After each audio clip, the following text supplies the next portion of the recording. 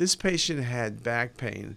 When you look at the lesion on the soft tissue images, there's a large presacral mass which really extends posteriorly into S1.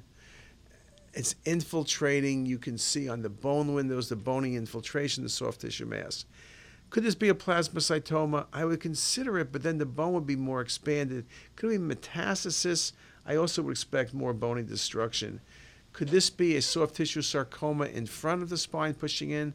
Theoretically, yes, but unlikely. Sometimes you see rectal cancer growing upward, but that's markedly irregular, and this is very smooth. And this is a classic example of a chordoma. We don't see chordomas that frequently. Remember, this area, lumbar spine sacrum, as well as base of the skull, are the most common areas.